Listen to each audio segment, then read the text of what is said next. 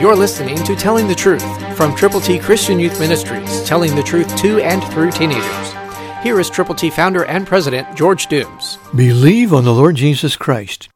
Jesus is not only omnipotent, he is omniscient. He knows everything.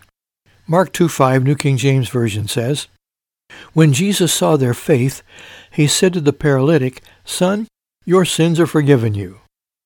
Jesus saw faith. You and I can't see faith. We can see the effects of faith. But Jesus saw the faith that people had, so he said, "Your sins are forgiven you," to a person in need. God will forgive your sins if you will ask him. If you will turn to Jesus from your sins. If you will believe on him with all of your heart. Believe that Jesus Christ is who he says he is, Son of God, God the Son. Now we need to share that story to put our faith into effect by letting other people know that they too can go to heaven if they will trust Jesus.